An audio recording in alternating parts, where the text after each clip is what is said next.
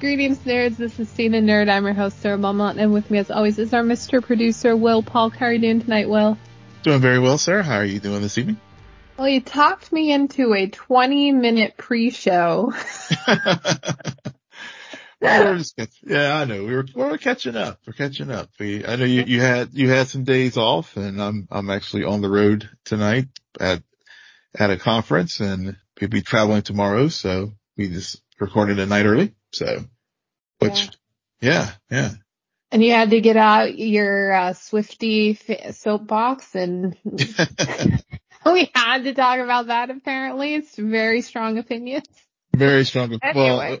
Well, I think the consensus for both of us is that the media is the coverage of it is extremely cringe. Yeah. It's really bad. And honestly, her fans are not helping anything. No. Yeah. The joke died after maybe the fifth time. But now it's really been beaten to death. But yeah, but we won't dive deep into that because every other person is apparently talking about nothing but that. So instead, we have two finales to talk about tonight. Man, it's October. Yep. You know, I'm still not used to it's still interesting. Like, this maybe is like our second year without, like there was the show pre-pandemic with all of the Arrowverse stuff going on, and October was premiere month for like at least 4 different shows. Yeah. And September was slow, and now we're here a few years later, and between the pandemic and a lot of cancellations and a lot of shows ending, now we're not covering like hardly any CW shows at the moment. And we got these streaming services, and tonight we're going to talk about a Netflix show as well as a Disney Plus show. So it's just interesting to think of where we are now versus where we were. Yeah, it really is. I was having dinner with a friend of mine tonight. We were talking about our show, and she listens to us from time to time, and the evolution. She remembers when you and I first started doing this, and the evolution from where, like you said, from where we started, where we were like 100% Arrowverse, but a few things sprinkled here and there, to now, to what we are now. And it is an interesting feeling to not be like, oh, we got the CW premiere this month, fill in a blank show. Yeah. A part of me misses it because it was like, it felt like reuniting with family. Yeah. and I don't know, there was a build up, there was a lot of talk and everything. Yep. Not to say that there isn't, because I mean, there's little bits here and there, and coming off of the strike stuff, the media has been few and far between for a lot of projects, but that shall return soon. All right. Well, let's just dive into it with Ahsoka, the Jedi, the Witch, and the Warlord, Part 8. We DM'd each other last night a little bit about this. I said I still remain like having very complicated feelings about this entire season. And that was just like the finale was just the cherry on top of that. Like, yeah, my opinions have not changed. Was not swayed one way or the other, and I'm remaining neutral. I'm very Switzerland about this show. But you also surprised me a little bit because you kind of sounded like you had some very complicated feelings, but I did. So where do you want to start with this one? Let's just jump right into it. I mean, I had complicated feelings as well. I enjoyed the episode, but it didn't, but I sound like I'm repeating like how I did after, I think it was episode 4. It didn't blow me away. And I think for me, as someone who watched Rebels and Clone War, there were some definite payoffs. And I even like tweeted one now that we're talking about the show, the ending was a huge payoff for me for multiple reasons with Balin. But I don't want to jump to that was, so I think that was the highlight of the episode for me. But then there were other things that were, were problematic for me and like things that we discussed throughout the season crept up again in this episode. And so that did leave me feeling a little let down, to be blunt. So I had very mixed feelings about this finale. I guess is the best way to put it. To use Sabine's words from last week, it's complicated. I'm so glad she didn't say that in this episode, but it really is complicated. No, I think that I know that there were a few Easter eggs, a few like insider name drops and finally references that fans of previous shows from Filoni would appreciate and get a lot of excitement out of it. But I do also think overall, I don't like how this finale was structured. Mm-hmm. And I actually last week when we were talking about penultimate episodes, I was going into this episode thinking, okay, I think I'm going to like the finale more than I did the penultimate. Mm-hmm. Because in past, when they've had that kind of, let's not really resolve anything, but still get our pieces on the chessboard of where we want people to be for the finale, then there's more for me to potentially get out of resolving. And when I say that, I don't mean like a 20-minute fight sequence with group of zombies.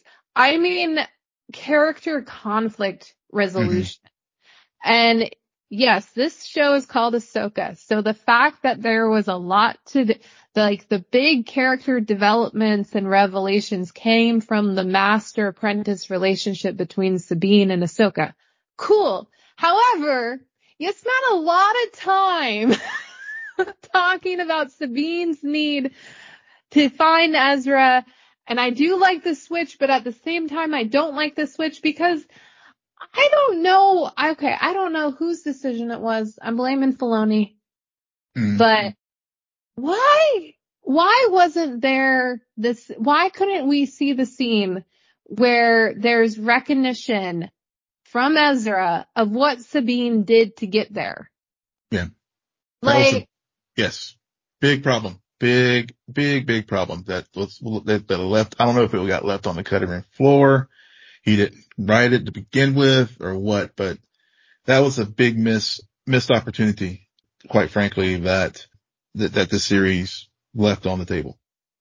Yeah, it was, I don't feel like it was something they cut, considering how even Ahsoka didn't fully bring it up. Mm-hmm. like, I don't know. There was such a well-planted seed for dramatic tension between these three characters that could have had a lot of very interesting things to say about what is the right thing to do in these circumstances that we've seen play before. Okay. Yeah. I mean, literally we started our year watching The Last of Us. Okay. Mm-hmm. Joel pulled a Sabine, but in the right way. Yeah. But in the right way. He pulled it where I can forgive him for pulling it. Well, and it's, and to that point too, one, there is that aspect of it. And I guess the other thing that bothered me was like, we go through this 8-episode journey and we basically end up back where we started, except now Sabine and Ahsoka are like on Peridia and Ezra and is back on, back in the Prime Galaxy and stuff. So, I guess structurally they set it up so that the finale was almost like, we're going to close out some stories in this, but we're going to keep it open. Yeah, we're going to keep other things open to lead into Ahsoka season 2 or into the Filoni movie. Yeah. But yeah.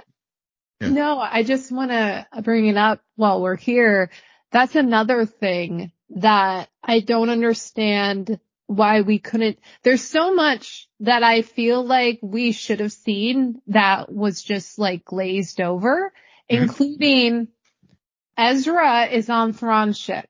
Okay, I get it. He disguised himself as a trooper, but that's not a short flight. And the grandmothers are on the ship as well, and they can sense Jedi.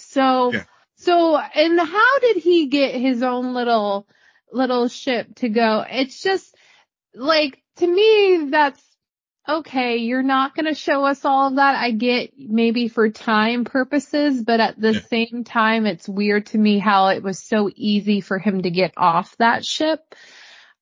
Yeah, that is a big. Yeah, that's one of many plot holes.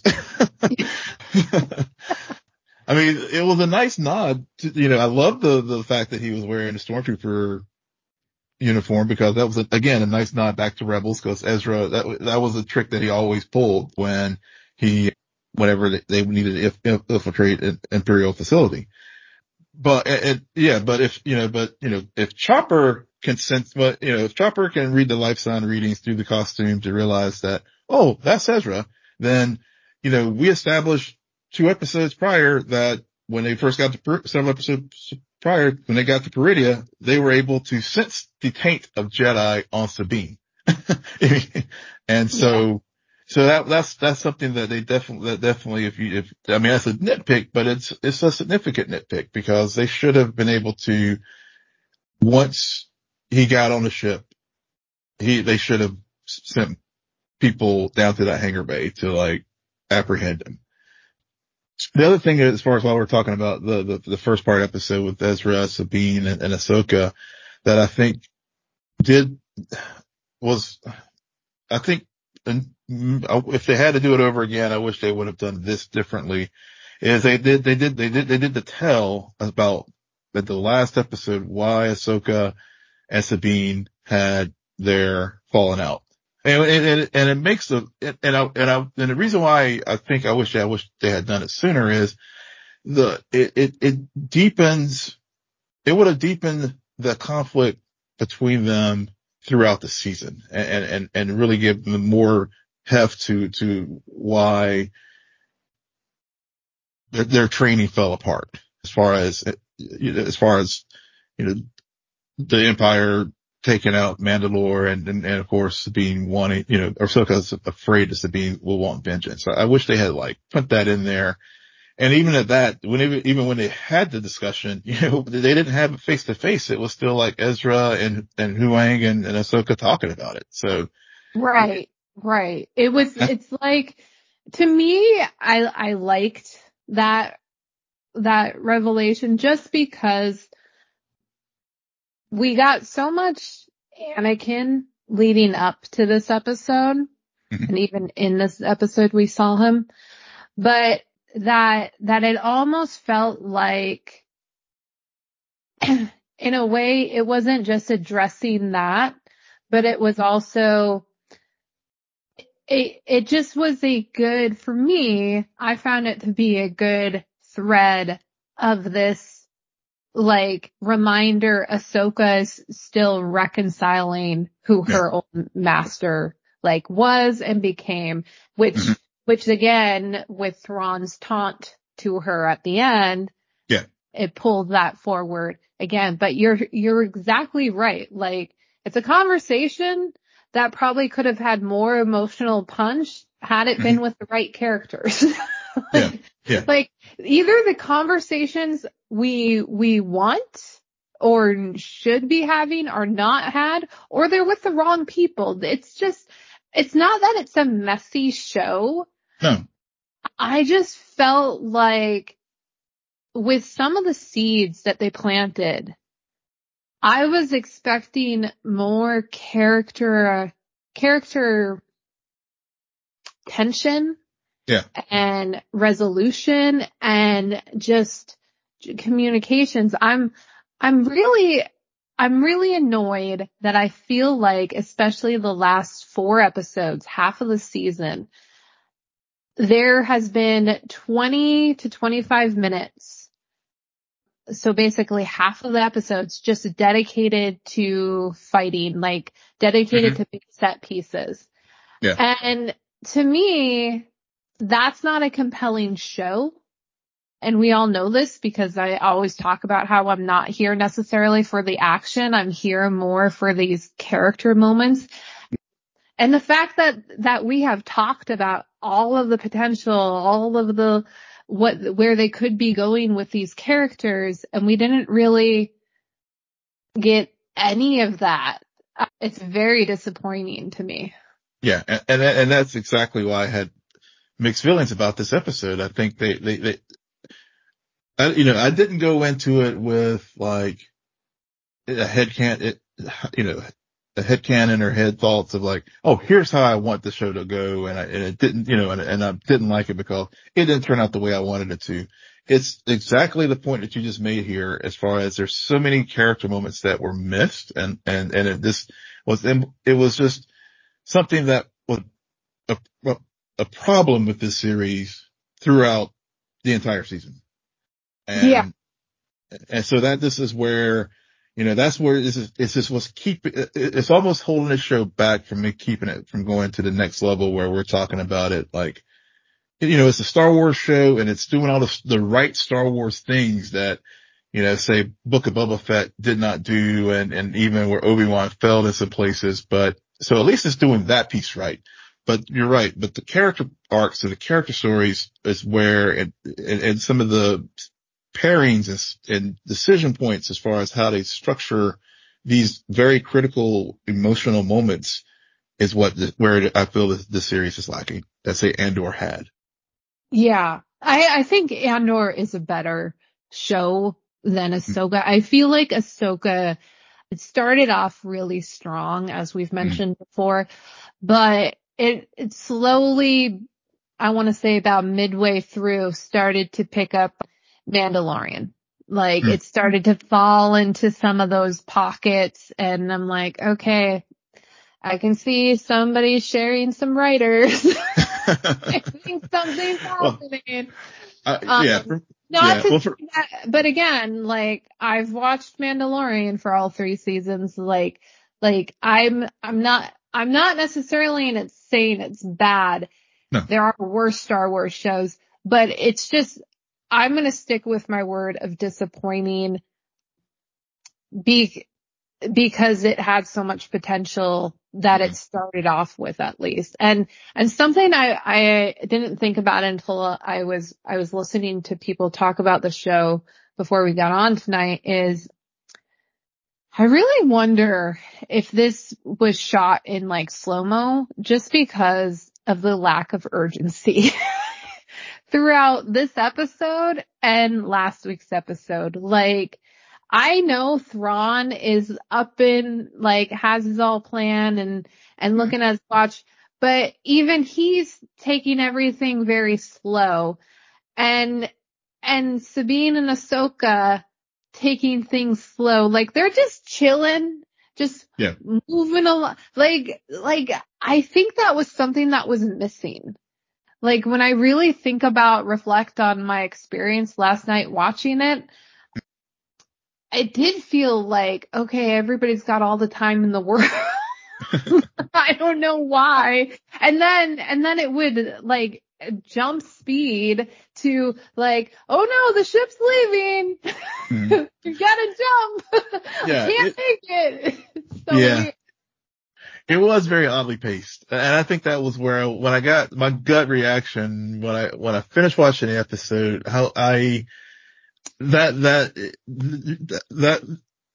was what I was feeling. It was just a very oddly placed show and episode, and and except for when it had the fight scenes, and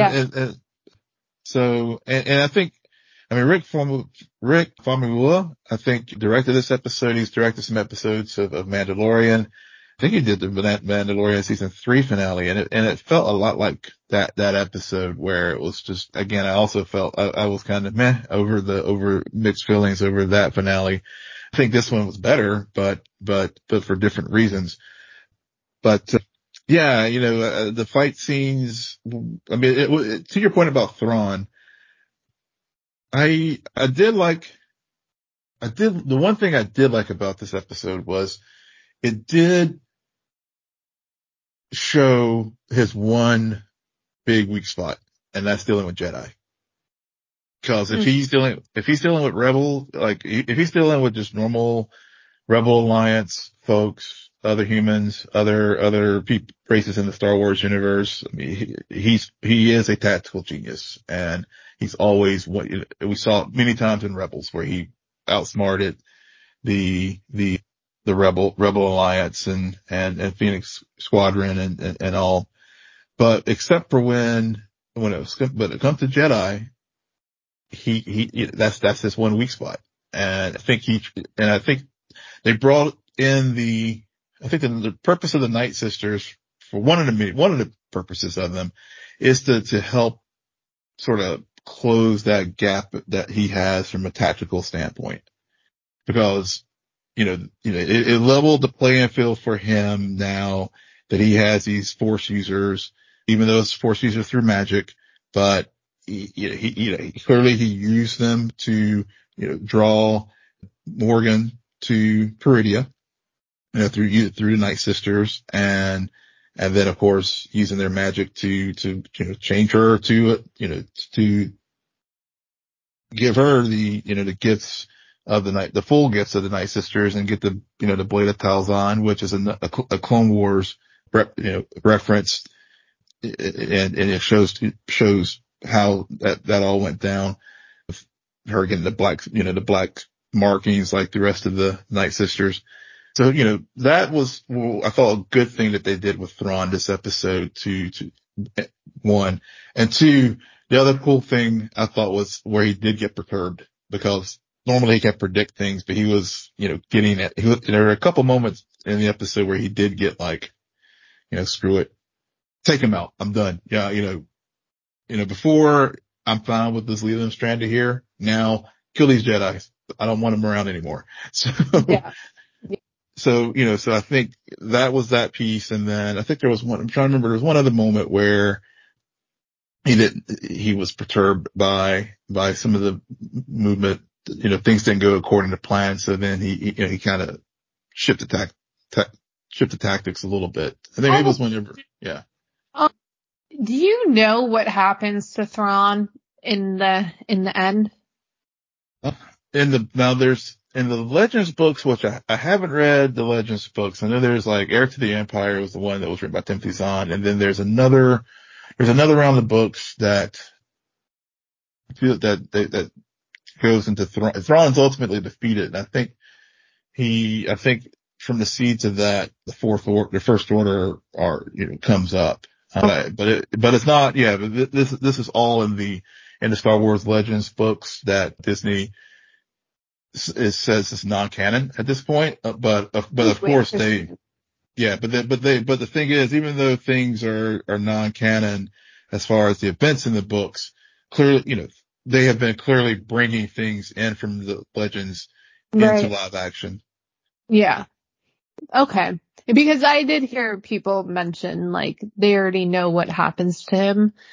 So they were trying to reconcile some of the character choices that were made with, like, well, we know what happens to Thrawn, but these characters at this point don't. So why are they? Right. And be careful with that too, because again, that's all legend stuff. So whatever happened in those books, that's why I've actually started staying away from like a lot of discussions on these shows while we've been recording them, so that I don't get the Legends continuity start sprinkling in and confusing our casual listeners who haven't read any of those things. Cause this show had a lot to do in and of itself to like educate casual Star Wars viewers, but just 2 animated shows. You don't even want to throw in the books and to complicate matters even more. Right. Not insulting the intelligence of our listeners. It's just, it's just a lot of continuity to try to keep track of. Oh, yeah. Yeah, for sure. And like we pointed out a few plot holes, so they already have continuity issues with their own with their own show. Yeah.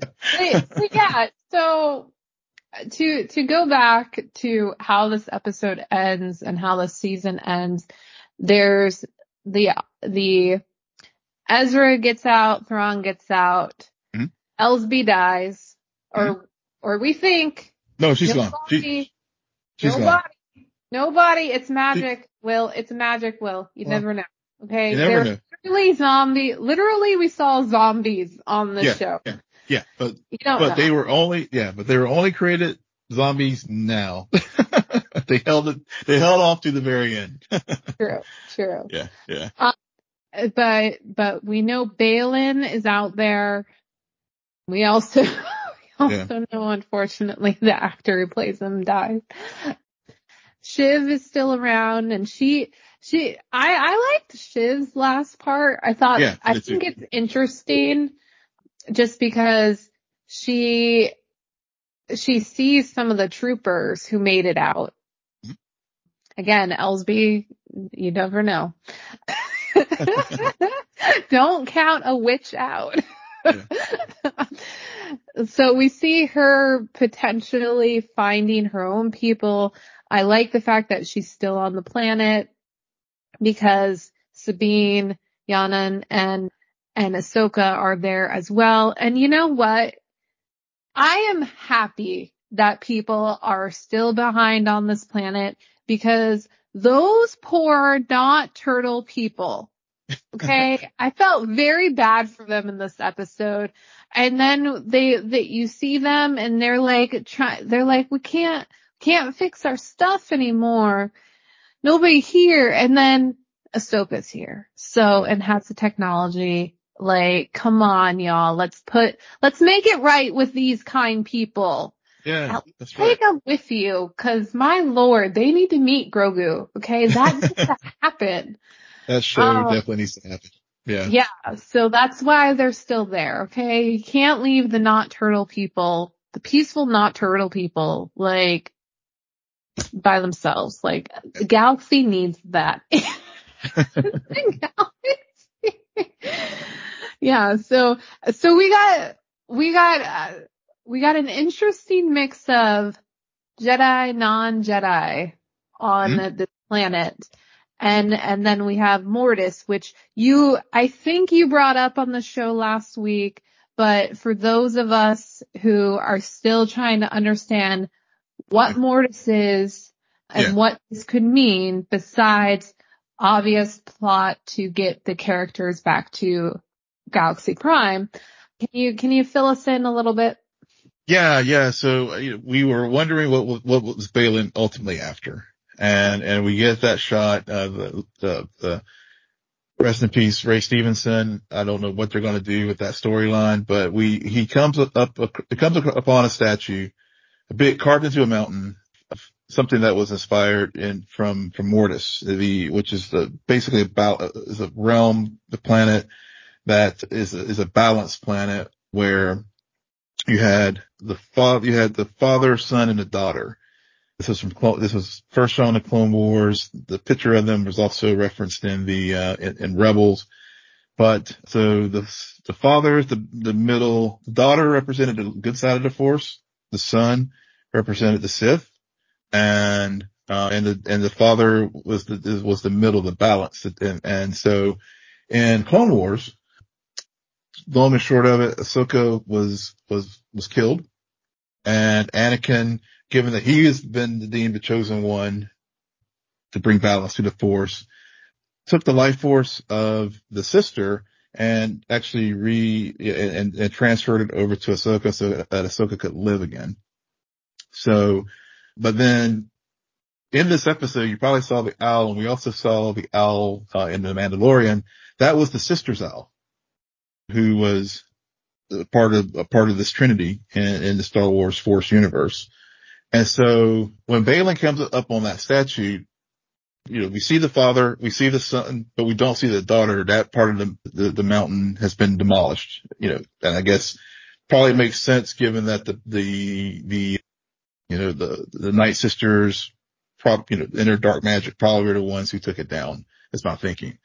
That whole thing really gets into, I think, gets to the core of what Balin is seeking, which is, that power to bring, I guess maybe he sees some, filling that void of wanting to have the balance in the Force or trying to tap into that energy.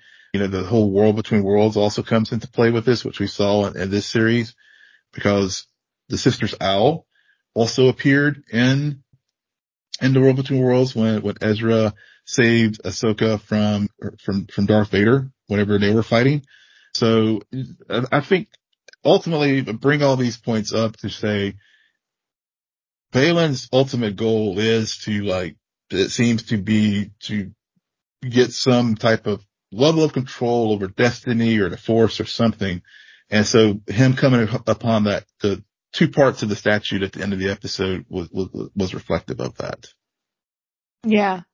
It felt, I like this idea of control over destiny and fate, just because it's a very God-like ability, and thinking about how just this setting, I mean, I've said a lot of bad things about this show, but my God, does it get points from me? Because I was even telling my dad, I'm like, the cinematography, they must have shot this in New Zealand, because good Lord, this is Game of Thrones, Lord of the Rings vibes, like something else. It's very beautiful. And I know some people are saying it's a bit dreary because of the color palette, but when you have witches and when you have this villain who looks like a monster and you're looking for like these things of power, that setting is just perfect for whatever reason. And it definitely gets into the mystical side of Star Wars that, it was again, deeply mined in the animation, even in the Legends, like the whole Talzan. I mean, that's, and just to give another, Talzan and the Dathomir, she was actually the mother, Dathomir. Talzan was, Darth Maul's mother. So, so all these things are, definitely getting into the magical realm of Star Wars as a counterbalance to showing how there's different manifestations of the Force in the galaxy. So I'm on board with that. I mean, and it's really sad that, Ray Stevenson is no longer with us and can carry this character forward. What they're going to do with this story arc. Will they recast him? I don't know.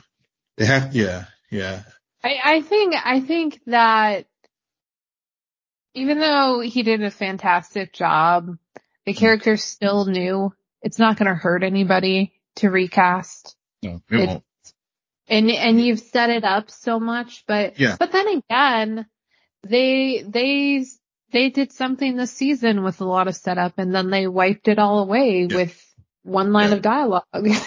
Yeah, true. But I think they can. They can. Yeah. Well, heck, I mean, to that point, but real quick about Balin, and I'll go to what you said about the dialogue.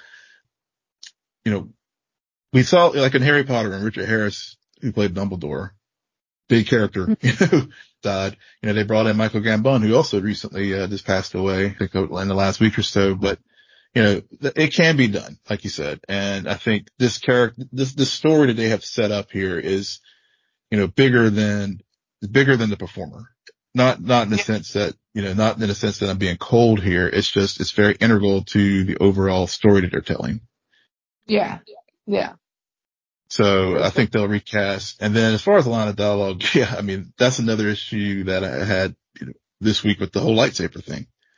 We set up, we go to all this length with showing that, we had it in Rebels where Kanan is like, having a lightsaber doesn't make you a Jedi. We had it last week with Ezra, and then and his whole lesson was Sabine, earlier this season about, having a lightsaber doesn't make you a Jedi. And then they all of a sudden undercut it, having Ezra build a lightsaber, which was a cute moment. It was a nice moment. I love how they did tie in, Ezra. This is now building his third lightsaber. And, and the reference to Kanan, which is a nice little reference to Caleb Boone, which was his birth name. So it was all nice a moment, but I just felt like it undercut what we just saw last week with what made Ezra seem like super Jedi and being able to like fight off things. And then the other thing too, we have to talk about Sabine finally using the Force. And again, I just have to fight. To close the loop on the season before we like move on to One Piece. It just was just too convenient for me. That moment fell completely flat. Again, that's another reason why this episode, I had mixed feelings about it. The jump thing would have been to me the better, more dramatic and more effective moment of her using, finally figuring out how to do this than the moment that they chose. Because if she, she can't didn't do that. Because if I was Ezra, I can see why they didn't do the jump thing. Because if I was Ezra, I don't know if I would trust Sabine to lift me, considering I hadn't seen her use the Force before. Yeah, but she's seen it being done before many times in Rebels. So to me, it would have worked better because it would have shown that he has trust in her ability to use the Force. Versus the other method where it was just like, you can't move a cup, but now you can all of a sudden pull your lightsaber to you just because you're in danger. And it wasn't even to save Ezra, it was to save yourself. So that's why it didn't work for me. Yeah. Which I'm not saying it did work for me. I thought it was lame either way. I can see why they went with that, the safer choice rather than the more ballsy choice. That's a good way of putting things. There's a lot of safe decisions being made in this series. Just a lot of like, WTF, mate? Why? Yeah. I don't know about it anymore and maybe I don't think I went into this show having extreme expectations. I really don't. However, I have heard a lot of, I'm gonna be frank, a lot of fans of Filoni's work have hyped him up. So maybe in the long run, I did expect more from his writing. Mm-hmm. Because to come to the finale and have this much discussion about plot holes, weird pacing, weird safe choices, it's like, where is the guy I was hearing about so much? Because this episode could have had a different director, but we know Filoni's all over this show, no matter what. So I think in the long run, the buck stops with him. And that's where I would place some of the like questions to. But in terms of like, as we make our way over to One Piece, it's interesting to me because I feel like One Piece also made a lot of safe choices. That being said, I was more entertained by their season finale. And it was very straightforward. It reminds me just like their first episode. They went into it having a clear setup. They spent 20 minutes fighting. And then we basically get an epilogue for the last half of the show. Yeah. But there were a lot of payoffs. There were a lot of tying up loose ends only to untie some. And there was at least one surprise for I think a lot of us, at least one or two surprises for a lot of us. Some set up for the next season, but at the same time, like very vague about what's going to happen. And And so even though I think that they made safe choices, I'm not as disappointed in what happened with the One Piece season finale, the worst in the East, than I am with what happened with Ahsoka. Yeah. Yeah. I think that's fair. Yeah, I felt the same way. Yeah. Yeah. I mean, I felt the same way about, it's just the closeout, Ahsoka. Yeah, like at the end of the day, I enjoyed the series. It was definitely looking forward to a season 2. Definitely seems like they're going to stay if the numbers justify it, they probably will have one, or we'll see some of these story threads carried forward and, other, Disney Plus shows or the eventual Filoni movie. But, I think, yeah, it was a good season. I enjoyed it, and, on to Skeleton Crew. That'll be the next project. So what did you think about One Piece? So One Piece. Yeah. Yeah. So with One Piece, I thought I pretty much agree with your take. I thought that it was very entertaining. Like you, I was very entertained by this episode. And like I think I even said last week with the penultimate and now with this finale, I want season 2 like now because I'm just so, this was a gem of a show that it was new to both of us. And, honestly, it's like way too much like lore. There's no humanly way possible at this point where I could like even come close to watching 1,000 hours of manga anime and reading all the 1,500 or so volume, however many volumes of manga. So I'm truly like just taking it as it comes but introducing a new show for me like this, I like was thoroughly entertained overall, start to finish. Only episode where I had any kind of moments where I was, was really the fourth one. And I thought this was a very safe, and predictable. And like you said, had some nice surprising moments and can't wait for season 2, which I was reading an article today where I think they're trying to get Jamie Lee Curtis to come and play a character on the show. Can't remember the name of the character right now, but I was reading a deadline where the showrunner for One Piece was just giving a recap of the season. And that was one of the things that he noted. So I guess we'll maybe get news about that once the actor strike is over. Yeah. What else to talk about this episode? What did you think about Garp letting Luffy go? That was one of those safe choices, quite frankly. I wasn't. Yeah, it was weird. Yeah. I was not surprised by that. Well, it wasn't surprising that in the end, Garp lets him go, lets the Straw Hat Pirates, because at the end of the day, like, Colby's like, they haven't done anything wrong. And I was thinking about this. All of their actions, like, the only thing that they could be charged with was they did steal the map. Yeah. Technically. Mm-hmm.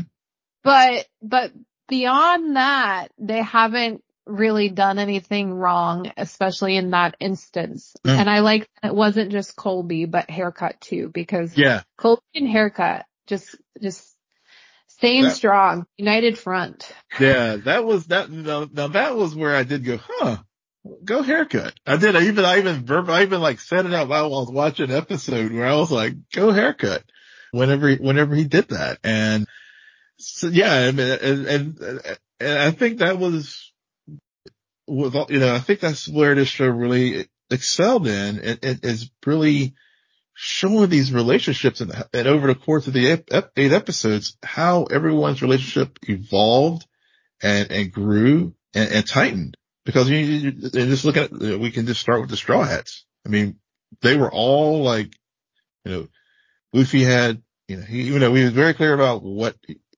his dream was to be king of the pirates, and then it would have, and we had this world building it from the very start of introducing these characters together and pulling them together. But by the end of like I said, by the end of the season, I'm like, I am all in. I believe that these characters care for one another and they root for one another, even when Nami like just, blows right by Sanji when he's like wanting to hug, which I thought was a funny moment. But they all have their various ways of showing their affection for one another. Right. Right. Yeah. I like that it wasn't just the Straw Hats. I was surprised by how much time we spent with the Marines throughout the entire season. I was surprised, of course, by the grandfather twist with Garp, and now we're getting Garp as the mentor. He gets to be who he's wanted to be for Luffy, for Colby, and Haircut. Yep. And now we got to tease Shanks is still around. Shanks is still around, kicking and doing something. He doesn't have that arm. So there's still more there. I like how there's more present day story to tell with him, his crew. I think we saw Usopp's father. I'm not sure, but there's still a whole background, and also beyond that, it's like these connections, like Mihawk clearly knows Shanks. Yeah. What's that history about? Yeah. And I like how you're even given more insight to why Mihawk didn't follow through with taking Luffy to his grandfather with one interaction. So I think along the way, there were a few like, well, why didn't that character do this? What's going on here? But this finale kind of tied up a bunch of loose ends, and then also reminded us that there are plenty loose ends still out there, because I was surprised when Buggy looks up and he sees Adeline. We haven't seen her in a long time. Yeah, I was surprised by that too. I was like, oh, she's back. Oh, I see. Yeah. Oh, that was another one of those moments. We know, like, Buggy is totally after Luffy, but Adeline, her and Colby, that is, Colby's gonna take her down, and that'll be so entertaining to watch. That will be very entertaining to watch. Yeah. I mean, but and too, like, how this episode started, of course, where, we get, more backstory as far as young Nami and, her captivity in the map room and Arlong. I mean, again, another stellar performance this episode by the actor who plays Arlong. I mean, but also like Arlong and Luffy's final confrontation, because, Luffy, seeing Luffy realizing that I can't like physically take this guy out. But then Luffy like being able to literally bring the house down on him and figuratively and literally was a very satisfying conclusion to that arc, especially given what all we've seen with the village and the villagers also realizing what, they're learning what Nami did for them and it all ready to fight her and fight Arlong and the fishermen. I mean, those were all, again, just how all these stories like become intertwined and it really becomes like it really builds that world out, and you just, you feel lived in with these characters. Yeah, it feels lived in, and it feels like I really appreciate the idea and the concept of we're just getting started. It's only just beginning. I think that's a really hard thing, honestly, to make feel like a genuine message. And I believe it speaks to the main character being Luffy and his optimism and his persistence about this idea, which, on that note, my favorite lines in this episode and arguably in the series is when Luffy tells Kobe to be a good Marine, and Yep. Kobe says be a good pirate, because it parallels the beginning of this Mm-hmm. friendship, and Yep. how that's what they both want. They have this idea of like a Marine is good, and then Colby's confronted with the bad Marines. And then Luffy also is always being told, and we later find out, especially by his grandfather, that pirates are always bad. Like, why would you want to be them? But he's grown up under Shanks, Mm-hmm. and he sees a good pirate, and Shanks tell him, be good, Luffy. So Mm-hmm. I just love that at the end when those two say that to each other, because I think it's such a it's not naive, but there's Yeah. something very childlike about it, but also just very much like you can be this role, but you Yeah. also have to be bad. You can Right. be good. Yeah. Yeah. Even though this is like your code, and this is Mm-hmm. like what the station you've chosen in life. Yeah. Yeah. It is. It's like follow your code, follow your, and also just follow your dreams. And a recognition of that, you know, that, the parallelism that you talked about between, you know, good pirate, good Marine, all that stuff flows through, but also, you know, both Luffy and Kobe, like acknowledging that this is who he is. And I'm not, you know, and I'm not going to try to change him or change his dream. You know, so because at the beginning of the series, that was Luffy letting Kobe go off and be a Marine. And then we see the bookend on the back end with Kobe showing, coming back to Luffy with the poster, the Wano poster, Yep. and with the highest bounty in the East, you know, so, you know, what I thought was this perfect symmetry with their story and stuff, and really, just like you said, it really hits on that thematic thread that they've had throughout this series. Yeah. Yeah. I think that they've managed to do with Luffy what I was really not expecting them to be able to do, but take the main character's perspective on the world Mm. and use it to build the show's overall viewpoint. Mm-hmm. And by having them encounter characters with different perspectives, but because of him or them, be able to shift it and be able to make them see the world through their eyes and have this belief in themselves. And it's really well done with that. I'm surprised by how much I like Luffy and Yeah. how much he's not necessarily the main focus every episode, Mm-hmm. but he doesn't have to be, and his presence is always there. And how all of the stories that are being told are still through that overall Luffy perspective and Yeah. viewpoint. Yeah. Yeah. Completely Yeah. agree. Yeah. Yeah. And it's what, yeah. And I know whenever we first started watching this show, you were like, you were very uncertain about Luffy. But, now that we're at the end of the first season, I completely agree with what you said. And as far as him as a character and yeah, it's just, you know, the lesson that Garp wanted to show Luffy as well is like, you know, don't be naive, kid.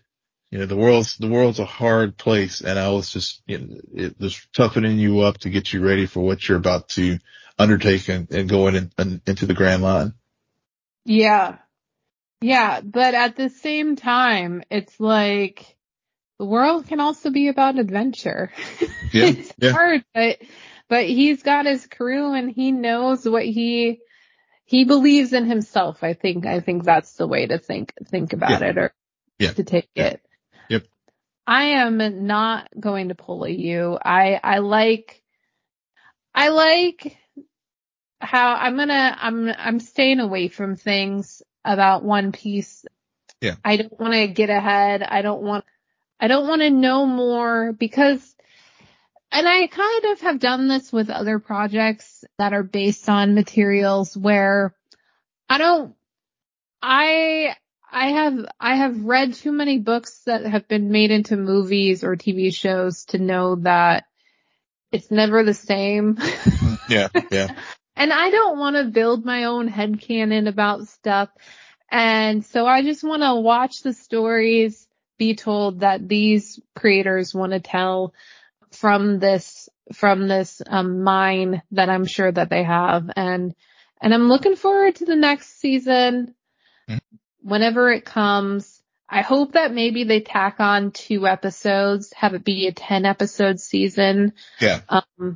But they gave us some pretty like full hour episodes. So I'm not mad at it being 8.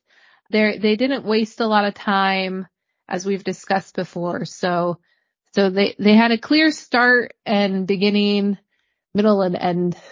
Yeah, they did. They did. They really did. And we got a little tack on scene to whet our appetites for season 2. That was, who's the guys? Smoker? Remember at the bonus scene there at the end right before the credits? I know who it is, but do you know his actual name? I don't. Again, I was thinking about the guy whose treasure, Jolly Roger. Oh yeah.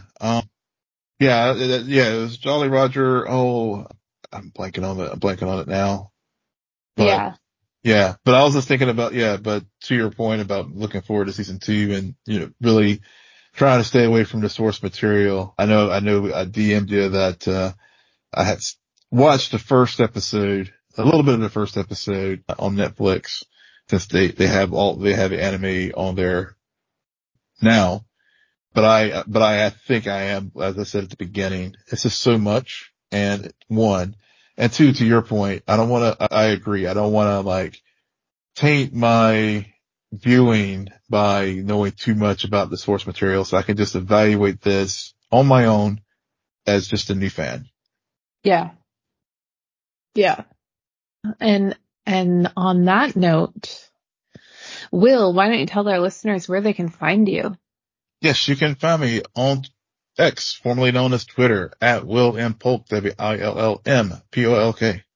You can find me there too at SJ Belmont, SJBELMONT. Please follow our crew there at SNN. Friend us on Facebook, follow us on Instagram and Threads at scene_N_nerd, and visit our website, www.scenenerdpodcast.com. But most importantly, rate, follow, and comment on Apple Podcasts, Spotify, YouTube, or wherever you get your podcasts. Good night, Geek Out. You're welcome.